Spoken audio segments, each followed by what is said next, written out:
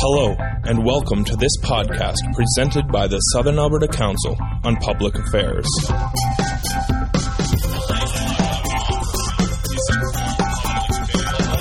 I'd like to welcome you out to the opportunity to have a stimulating discussion about conventional or alternatively unconventional oil and gas development in Canada, and the opportunity that it is being presented. My name is Cameron McLennan. I'm grateful to be your moderator today. And of course, you're aware that this is a Southern Alberta Council on Public Affairs forum. We're fortunate to have Stephen Dunk and his colleague today, Marcus Ermish, is with him. We'll introduce them shortly. But first, I'd like to remind you that, of course, those of you who are here, if you'd be kind enough to contribute $10 for the lunch that's going to be so ably provided by Country Kitchen Catering, and if you could commission someone at each of the tables to gather those funds. We would like to remind you that SACPA is a volunteer, nonprofit organization and relies on the contribution of members and session attendees to continue its work. Of course, we're grateful for the support of our partners, the University of Lethbridge, Country Kitchen Catering, Shaw TV, and the Lethbridge Media. The format today, as is the norm, will be for a presentation of 25 to 30 minutes. We'll break for lunch, and at about 1 p.m. we'll create the opportunity for those of you who are here to present questions by presenting them in a kind and considerate way to our guests. Now let's talk about what we're about. Our guest is Stephen Dunk, professional engineer. He's currently the manager of BC operations for the Canadian Association of Petroleum Producers. He will discuss from an industry perspective what unconventional oil and gas is and where it's been found. As well, he'll introduce the techniques used to develop unconventional oil and gas, including hydraulic fracturing, or also known as fracking, and horizontal drilling. There will also be some discussion of industry practices and some regulatory examples for use of water in fracs and protection of surface aquifers. Mr. Dunk has over 25 years' experience in the upstream oil and gas industry, having worked for major oil and gas companies in numerous field and office-based technical and management positions concerning reservoir development, facility construction in Canada, Indonesia, and eastern United States. He has a degree in petroleum engineering from the University of Alberta. The organization with which he is employed, the Canadian Association of Petroleum Producers, represents over 100 companies that explore for, develop, and produce natural gas liquids, crude oil, oil sands, and elemental sulfur throughout Canada. CAPP member companies produce more than 90% of Canada's natural gas and crude oil. Key areas of responsibility include operations, regulatory issues, land management, natural gas competitiveness, species at risk, and managing and working to improve industry stakeholder relations. Without more, let's give a warm Lethbridge welcome to Steve Dunk.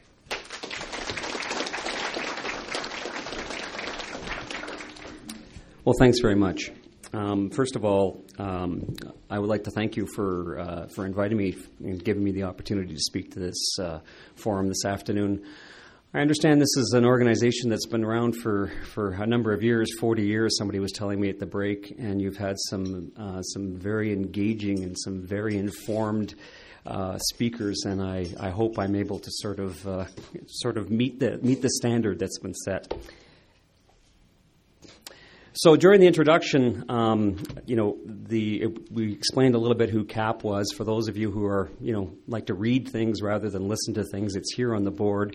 We represent over 100 companies and basically represent the producing end of the company. So the role of our members is to get the natural gas or the oil from the ground sort of to the pipeline. Those are what our members do. And we produce about 90% of the oil and gas in Canada. So At CAPP, our mission statement is to enhance the economic sustainability of the Canadian oil and gas industry in a safe and environmentally, socially responsible manner through constructive engagement and communications with governments, the public, and stakeholders. So we really see it as a balance. You've got this little Venn diagram here between that you'll see sort of as the header for a bunch of my slides. So we see it as a balance between energy, economy, and the environment. And as far as energy goes, oil and gas are strategic Canadian resources, and I'll give you a slide or two on that just to show that they are strategic and show you where Canada is at. With regards to environment, we have a strong record of environmental performance in our industry. There's very effective regulatory oversight, and there's increasing public expectations, and that's we recognize that. That's one of the reasons I'm here today. With regards to the economy, I promise you I won't talk a lot about the economy today, but a lot of folks don't know that our sector is the largest single private sector investor in Canada. The example I've got is in 2009, we invested $35 billion into Canadian operations. So we're a national industry with national benefits. So I understand back in February, Mike Brewsted from the Blood Reserve came to speak to the group here about hydraulic fracturing, and perhaps some of you are here in the audience. And I also understand that Maud Barlow came to speak last week in the evening. So I wasn't able to listen to either of those presentations, but I'm really pleased that SACPA has this type of forum to have these kinds of dialogues, because I think it's really important for citizens, for people to be engaged in these dialogues. The public wants to understand how industry uses how we use water, where we get our water, how much we use, how we protect aquifers, and we accept that responsibility as industry to inform the public how we do it. We are committed to a sustainable supply of water. To using a sustainable supply of water, we are committed to our operations not impacting aquifers, and we have a strong regulatory environment in Western Canada. So what I'm going to talk about today, engineer, I have to put an agenda up, sorry. Basically, what I'll be talking about is very briefly sort of energy demand and supply. I'm going to be talking about hydraulic fracturing today, but I want to make sure we have some context. I'm going to sort of go from the high level, talking about energy demand and supply, why it's important. I'll talk about unconventional gas, and I've got to hear oil too, because it's really sort of the same concept. It's about the rock rather than about the fluid.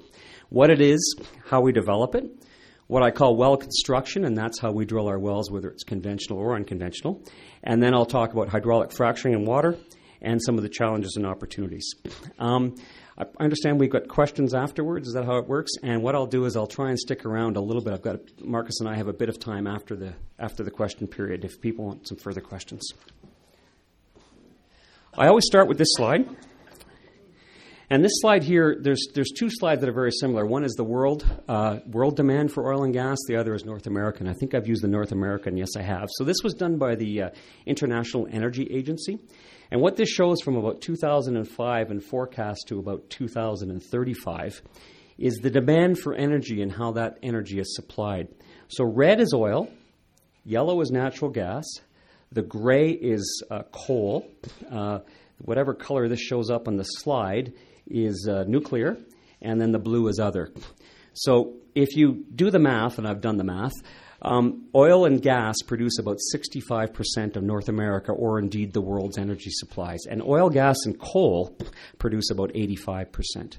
So there is a need for renewables. Marcus and I saw some great big windmills coming down, and that need will continue. But as you can see, oil and gas are probably likely to hold somewhat of the same percentage of supply for the energy demand.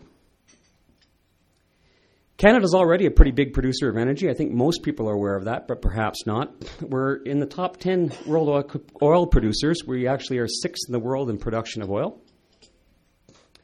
And we're third largest producer of natural gas and the largest exporter to the U.S. of both oil and natural gas.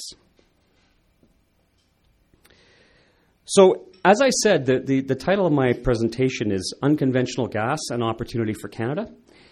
And traditionally in Canada, there's been a lot of what we refer to as conventional gas. In Canada, as you just saw by the last slide, we have a lot of it. We're the third largest producer in the world. But in the last few years, say the last 5 to 10 years or so, there's been a movement towards the more difficult to produce gas, which is called unconventional gas. And over the rest of the presentation, I'm going to explain what the difference is between conventional gas and unconventional gas. And then I'll give you one slide to show you a sense of the opportunity. Why does it matter? And then I'll talk about some unconventional reservoirs and how we develop them.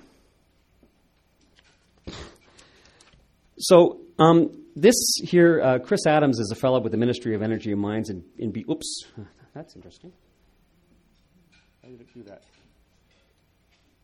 I must have bumped the table. The BC Ministry of Energy and Mines, and he calls unconventional gas natural gas contained in difficult-to-produce rock formations which require blah, blah, blah, blah, blah. I have a very simple definition, and you'll see why in a minute. Basically, the gas is essentially trapped in the rocks rather than the pore space in the rocks, and that's the difference between conventional and unconventional gas.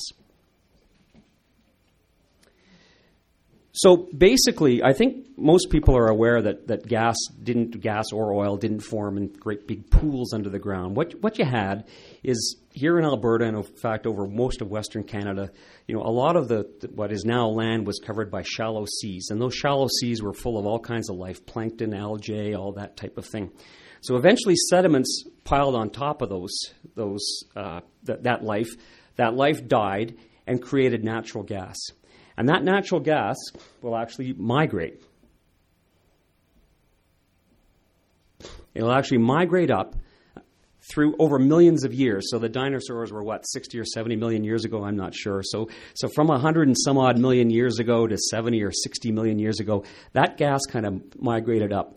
And basically it migrates up until it finds a rock until it can't migrate anymore because it's got too tough a rock. So I've got some very expensive visual aids here. I have a jar of jelly beans, and I have some licorice. Okay, so basically, what's happening is you've got this natural gas that's migrating up, and it kind of comes into my jelly beans here. And the jelly beans would be a sandstone or a limestone. And I know you can't see the jelly beans from the back, but you know what a jar of jelly beans looks like. There's lots of spaces in between the jelly beans, so it'll keep going until it hits a shale, which is like my licorice, and it stops. Right, so it'll migrate up, and then it'll stop, and then it'll stay there. It'll stay in the pore spaces in those jelly beans.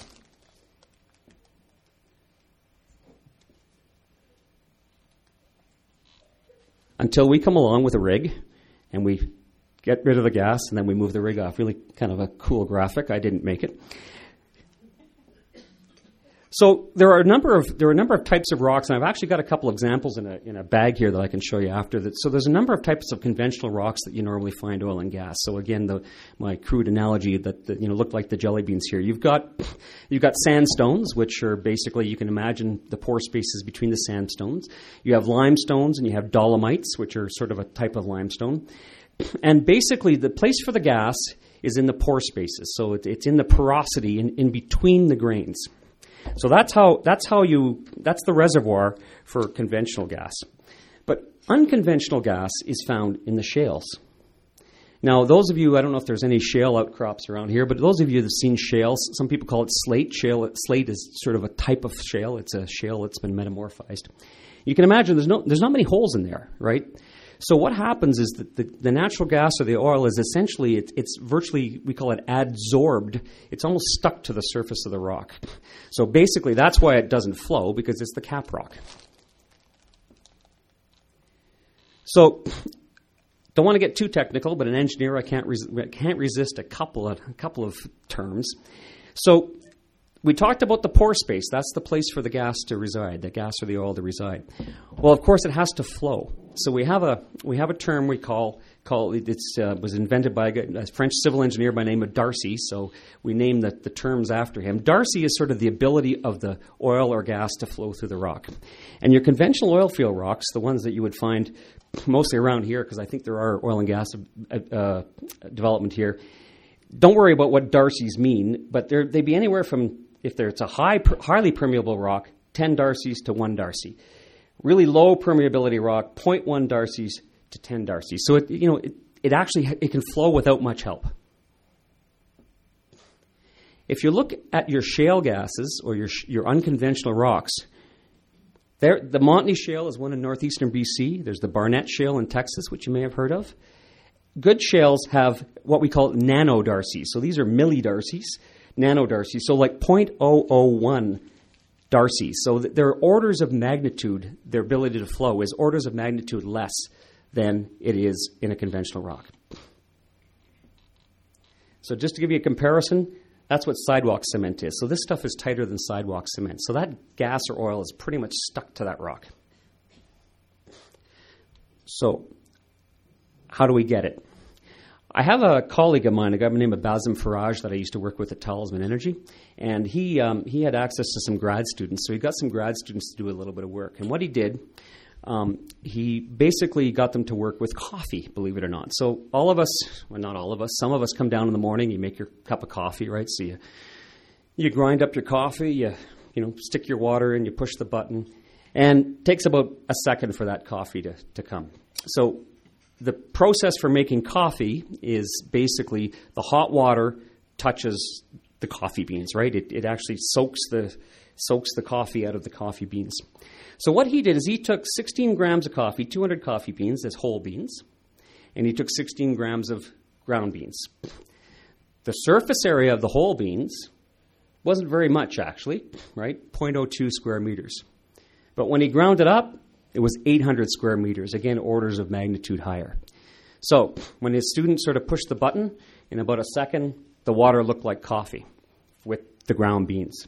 With the whole beans, it takes about 40,000 seconds or 11 hours for that water to actually come through and make coffee because the surface area is so small compared to that. So the idea with unconventional rock is the same. The oil or gas is sort of trapped in the rock. And basically, if we're going to access it, we have to create lots of surface area. So how do we do that? So we do it two ways. We do it a technique called horizontal drilling, which, again, we've been doing for a number of years. But, advances in technology means we can go further than we have in the past. And the other one is the one that folks are interested in, which is fracture stimulations or fracs. So with horizontal drilling, basically what we do is we drill a vertical hole till we get to the zone of interest, the zone where the shale is. And then we actually, and I can sort of explain after, it's hard to explain up in front of an audience, I can explain how we make that bend. We make a bend and we can drill out anywhere from 2,000 to 3,000 meters in a horizontal direction. Now, again, this is just a cartoon, but that's going to be about 2,500 meters down and about 2,000 meters out. So what are we trying to do there? Remember, I need surface area to get that oil or gas. Well, normally in a vertical well, if you didn't have the horizontal section, well, the area of that vertical well is like 10 inches, right? So you've only got a little bit for that oil or gas to flow. If I put that hole out 3,000 meters, I'm exposing my well bore to a lot more surface area. The other thing I'm doing is I'm basically hydraulically fracturing the reservoir. So hydraulic fracturing has gathered a lot of interest, and I know it's gathered some interest in this forum. It's not a new technology. It was first performed in 1949, and myself, who don't consider myself that old, was on my first frac in 1982. So it's a technique that's been around for a long time. There was a ERCB spokesman, Bob Curran, who was quoted in the Calgary Herald last 2 weeks ago, saying there's been 167,000 frac jobs performed in Alberta. So the techniques to frac haven't changed significantly. Basically, we've been doing this type of frac in the past. What's changed a little bit is the setting. Now that we've drilled horizontal wells, we're able to do multiple fractures along that wellbore. And again, why are we trying to do it? We're trying to create surface area. We obviously don't pulverize the rock like my grinding of the coffee beans. What we're doing is we're basically creating pathways. We're basically pumping large volumes of water at high pressure. We're creating a fracture network, almost like a three-dimensional spider web. And then we put sand in the water to keep those fractures open. Because if you didn't, you're a mile deep here. For you kilometer folks, you're a couple of kilometers deep. Your rock will close up again unless you prop it open. So these fracture networks we're creating are like a sand grain or two wide.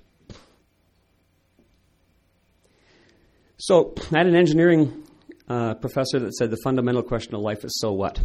So what? So why do we care? Well, basically why we care is because there is a lot of unconventional gas in North America.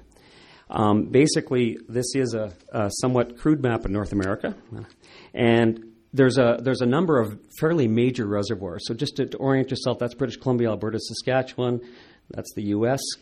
So up in northeast BC, we've got the Horn River natural gas basin, the Montney.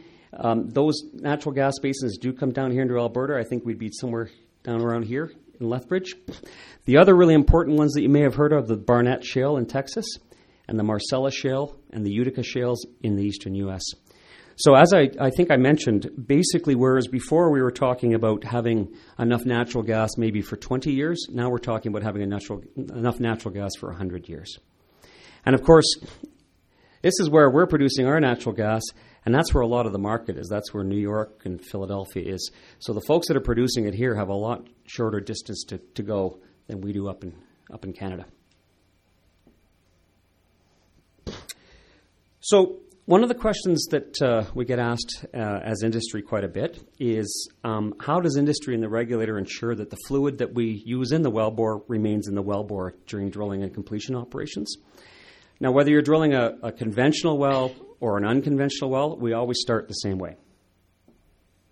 Not particularly fond of this slide. I'm going to have to see if I can get a better drawing, but this is the best I could come up with. What we often start with is we don't even start with the big rig. We move a smaller rig similar to a water well drilling rig. And those of you that have agricultural type operations and drill water wells will be familiar with the type of rig we use. We'll often start, if the ground is somewhat unconsolidated, we'll start out by drilling a hole about 20 inches and putting a culvert in there. And that might be how some of you guys actually do your first stage of your water well drilling. So we do that a few hundred feet down, and then we actually take that, we pump cement down that culvert and up the side, so we've got a seal between that culvert and basically the ground around it. Then we move in the big rig, and again, when I give talks like this in places like Southern Alberta, I'm pretty sure you've all seen big rigs on the landscape. So we bring a big rig in to drill our main hole. Drilling is actually, in some ways, a very, very simple process.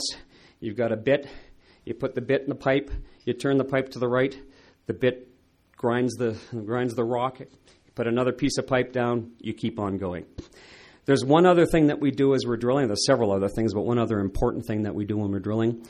We also pump fluid down the pipe as we're drilling, and that accomplishes a few things. It basically brings those drill cuttings to surface, because you can imagine if you're drilling 2 kilometers down, you're going to get a lot of drill cuttings unless you bring them to surface. It also provides cooling and lubrication for the bit, and it also provides what we call a filter cake. It actually helps keep the hole straight. So that's part of what we do. We actually always do this, no matter where you are in Western Canada or the world. We essentially start off with a hole. Now, the diameter of the hole is going to vary a little bit depending on where you are and how much production you expect. But you're going to start off with a hole that's going to be somewhere between 10 and 12 inches in diameter. And you're going to set that hole down below the lowest known aquifer, typically 600 meters, maybe 650 meters. If there's an aquifer lower, you would set it lower than that. You drill that 20-inch hole, and you put steel pipe in it. Again, you pump cement down the steel pipe. It goes up the annulus, the space between the pipe and the rock, because it's rock at that point. Then you start drilling your main hole. So you drill your main hole to your depth, to your zone of interest, steel pipe, cement to surface. So if your water aquifer is up here or here, I guess, you've essentially got two steel pipes, cemented in to surface. And I don't know if you can see it a little bit better in that one. I'm struggling to find drawings that actually show it without being too technical.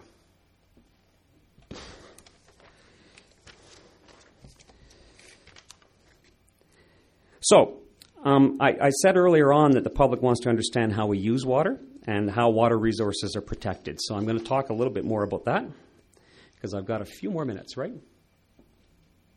You bet.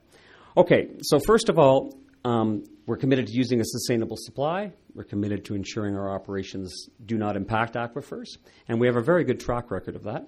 And we have a strong regulatory environment in Western Canada. So the two areas of potential concern is how much do we use and how do we protect the aquifers.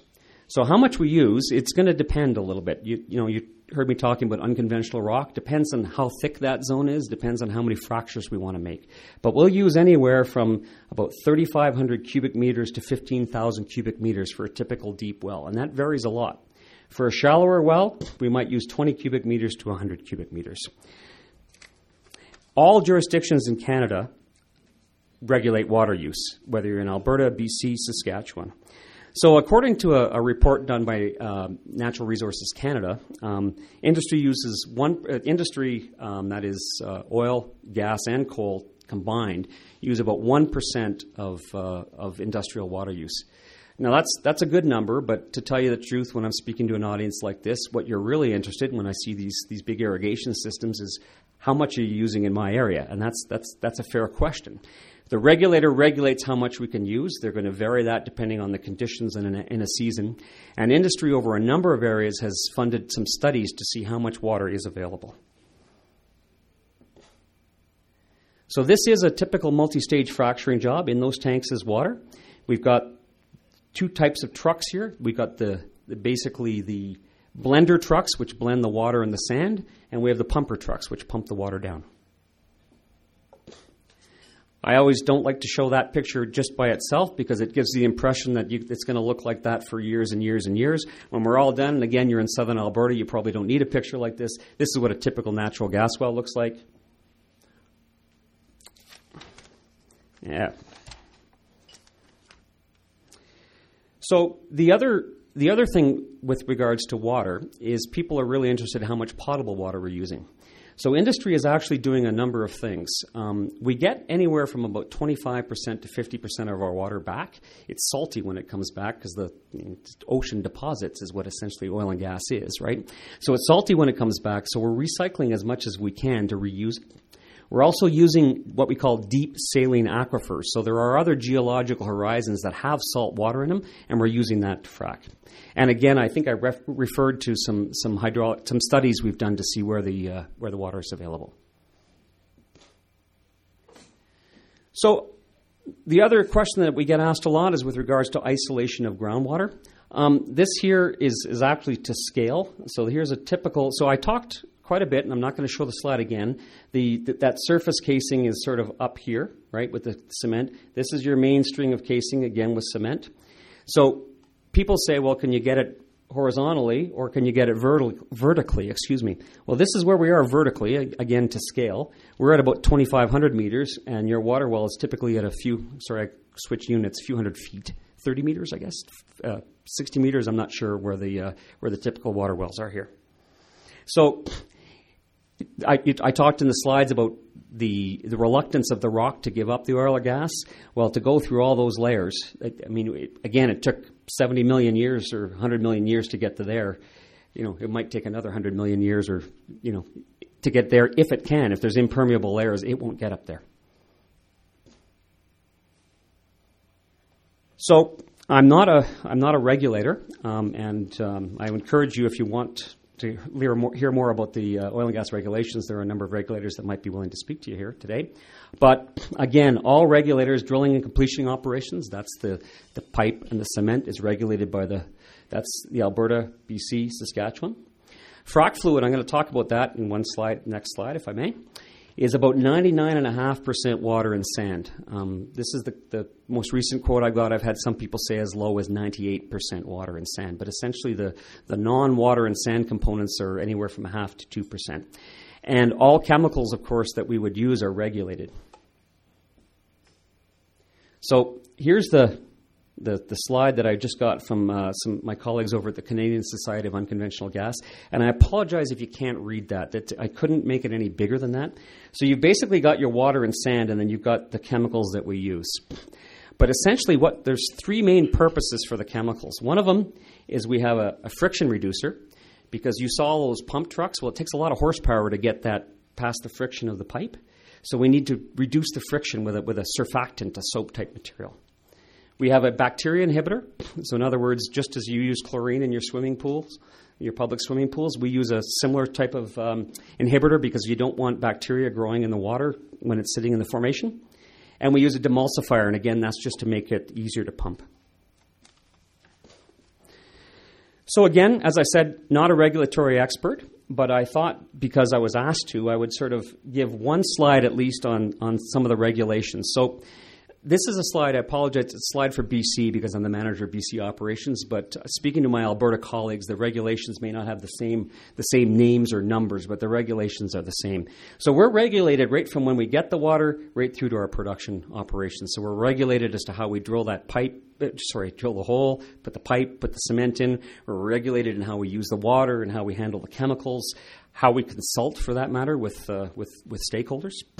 So there are a number of regulations in place. So I had to finish with a couple of slides where I call challenges and opportunities. I didn't want to end off with a regulatory slide, particularly me not being a regulator. So my question was, unconventional natural gas resources an opportunity for Canada? Well, it won't surprise you. Industry guy says, yeah, it's definitely an opportunity for Canada. There's a lot of it. We've got a solid track record. We're very good at it. We've got a strong regulatory environment. But there's some challenges, and again, that's not the purpose of this talk, but I thought I'd leave some of them with you. It's expensive here in Canada. It's because a lot of our operations, not so much here in Lethbridge, but in the north, they're expensive. We're a long ways from where the markets are. Commodity price volatility is just sort of a fancy way of saying natural gas prices are low right now. Upward pressure in capital and operating costs. We all live in Canada these days. There's always upward pressures on all of our costs. There's increasing environmental expectations on all industries, and again, we accept that responsibility and we accept that expectation. Similarly, increasing social performance expectations. That's why we do things like come to talk to you guys. And demographics.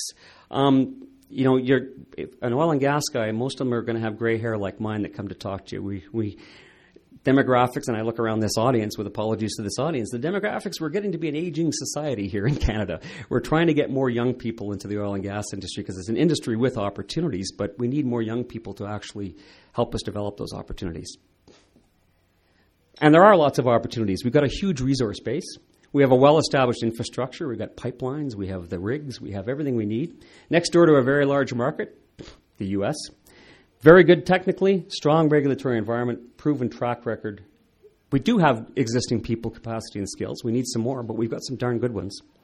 And we have a generally balanced, you saw those 3E, balanced policy and regulation between energy, economy, environment. And we're a pretty resilient industry. Any of you who've seen us in the past is, we're pretty good at what we do, and we're pretty good at riding the economic cycles. So thanks very much for your time.